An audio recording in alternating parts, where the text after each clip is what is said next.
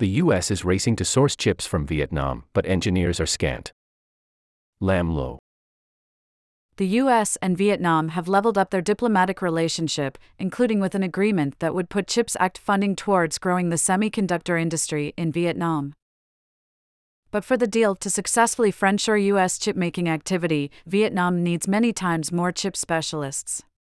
Currently there are about 5,000, a quarter of the expected demand in the next 5 years. The story goes that in 2004, a Vietnamese-American entrepreneur opened a microchip design company in Hanoi to be close to his Vietnamese wife, among other reasons. He hired electrical engineering and telecommunications student Nguyen Thanh Yen, despite Yen lacking any knowledge about chips. Yen spent his first 3 months on the job devouring textbooks on chip design. Fast forward to the present day, and Yen is the lead engineer at Korean chip design company Koasia Semi's Hanoi branch. Despite building a thriving career, he still has the same struggle as his first boss, finding enough chip engineers to hire. Over the past 3 years, he's only been able to recruit 70 chip design engineers, a fraction of his target goal of 300, he told Rest of World. He even created a course for engineering students to coach chip designers into existence.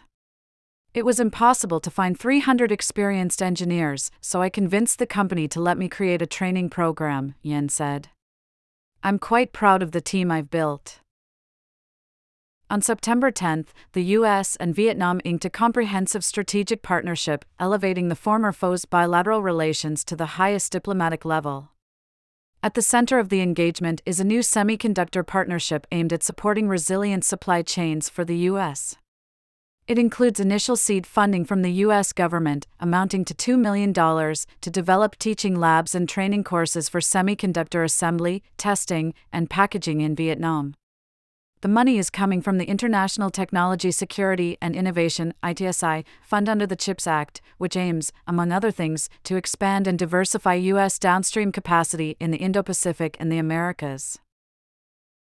Yet Vietnam currently only has about 5,000 hardware engineers trained for the chips sector, estimated Yen, who also runs a popular Facebook-based community of microchip engineers. The country would have to increase this number nearly tenfold over the next decade to meet expected demand from incoming semiconductor companies, according to Reuters. And while the U.S. needs experienced Vietnamese chip engineers quickly, the talent pipeline is sparse, there are very few chip-making courses available, and student awareness of the profession is low, experts told Rest of World. The quickest route to gaining the necessary labor force would have to be through retraining electrical and other engineers, much like the leap that Yen made. Vietnam's semiconductor activity dates back decades, but has been stymied due to lack of funds and technical expertise, experts told Rest of World. It is dominated by about 40 foreign players, most notably U.S. tech giant Intel, which has its largest chip assembly and testing facility in Ho Chi Minh City. This has already placed Vietnam as the third largest exporter of chips to the U.S., behind only Malaysia and Taiwan, according to the U.S. Census Bureau. Most semiconductor makers moving to Vietnam are concentrated in chip design, the least capital-intensive part of the supply chain, to take advantage of the country's lower wages. Local players are few and far between, with military-run telecoms company Viettel and tech giant FPT leading the pack. The ecosystem has been growing. FPT is already exporting its engineers to Japan and has secured orders for millions of its first in-house designed chips for medical equipment. Several U.S. semiconductor companies have also recently expanded to Vietnam. Amkor Technology is slated to open a $1.6 billion chip assembly and testing factory in the industrial Bac Ninh province next month. Synopsys is opening a semiconductor design and incubation center in collaboration with Saigon High-Tech Park. Marvell has plans for a semiconductor center in Ho Chi Minh City, where Intel has already been present for over 15 years. However, the presence of big names hasn't been enough to attract a large number of prospective Vietnamese students to fill employer demand. They are not really aware of these job opportunities in semiconductor engineering, Udo Klein, senior lecturer in electrical engineering at the Vietnamese German University near Ho Chi Minh City, told Rest of World. Meanwhile, he added, Countries such as India are making strong efforts to develop their semiconductor economy, intensifying the global competition for talent and market share. The lithography room at Hanoi University of Science and Technology, HUST, Vietnam's top engineering school, is typically home to a researcher or two, clad head to toe in a cleanroom suit while working under the warm yellow light.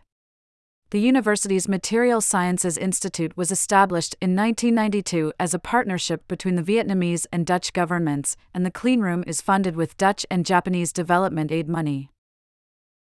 Just this year, HUST launched its undergraduate degree on semiconductor fabrication and design, titled Microelectronic Engineering and Nanotechnology, the first and only one of its kind in Vietnam. Industry names like Amkor Technology, Viettel Telecom, and Seoul Semiconductor have expressed interest in partnerships.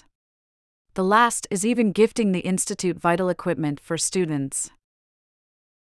The teaching staff have wanted to develop a semiconductor manufacturing major for a long time now, Nguyen Van Quy, associate professor at HUST, told Rest of World.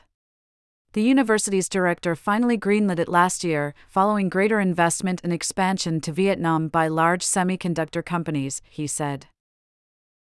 The first batch of 89 students started their term last week. Among them is Nguyen Dang Ha, from Bac Ninh province. He recalled watching a giant Amkor chip factory being built near his house, which influenced him to apply. It will take Ha 5.5 years to graduate with undergraduate and master's degrees, though his ambitions don't include returning home to work for the U.S. chip giant. I want to go overseas to pursue further studies, he told Rest of World. But to take advantage of the U.S. partnership, and for the U.S. to see the quick results it needs, Vietnam needs engineers now. There is a risk that the current window of opportunity closes before the necessary developments have been implemented, Klein, the academic, said. Yen blamed a combination of brain drain and lack of incentives like income tax breaks and discounts on office space. Most of all, he said, the Vietnamese government needed to offer incentives for companies to hire and train fresh graduates into the industry. Over his years in the budding sector, he's seen how profitable it could be for the country. A single chip design is like a rice seed. You come up with one variety and sell billions of copies, yet it's much more profitable than selling rice, said Yen, who hails from a family of paddy farmers. Vietnam has to be able to take ownership of their chip designs, he said. Otherwise, we're just laboring for the Americans.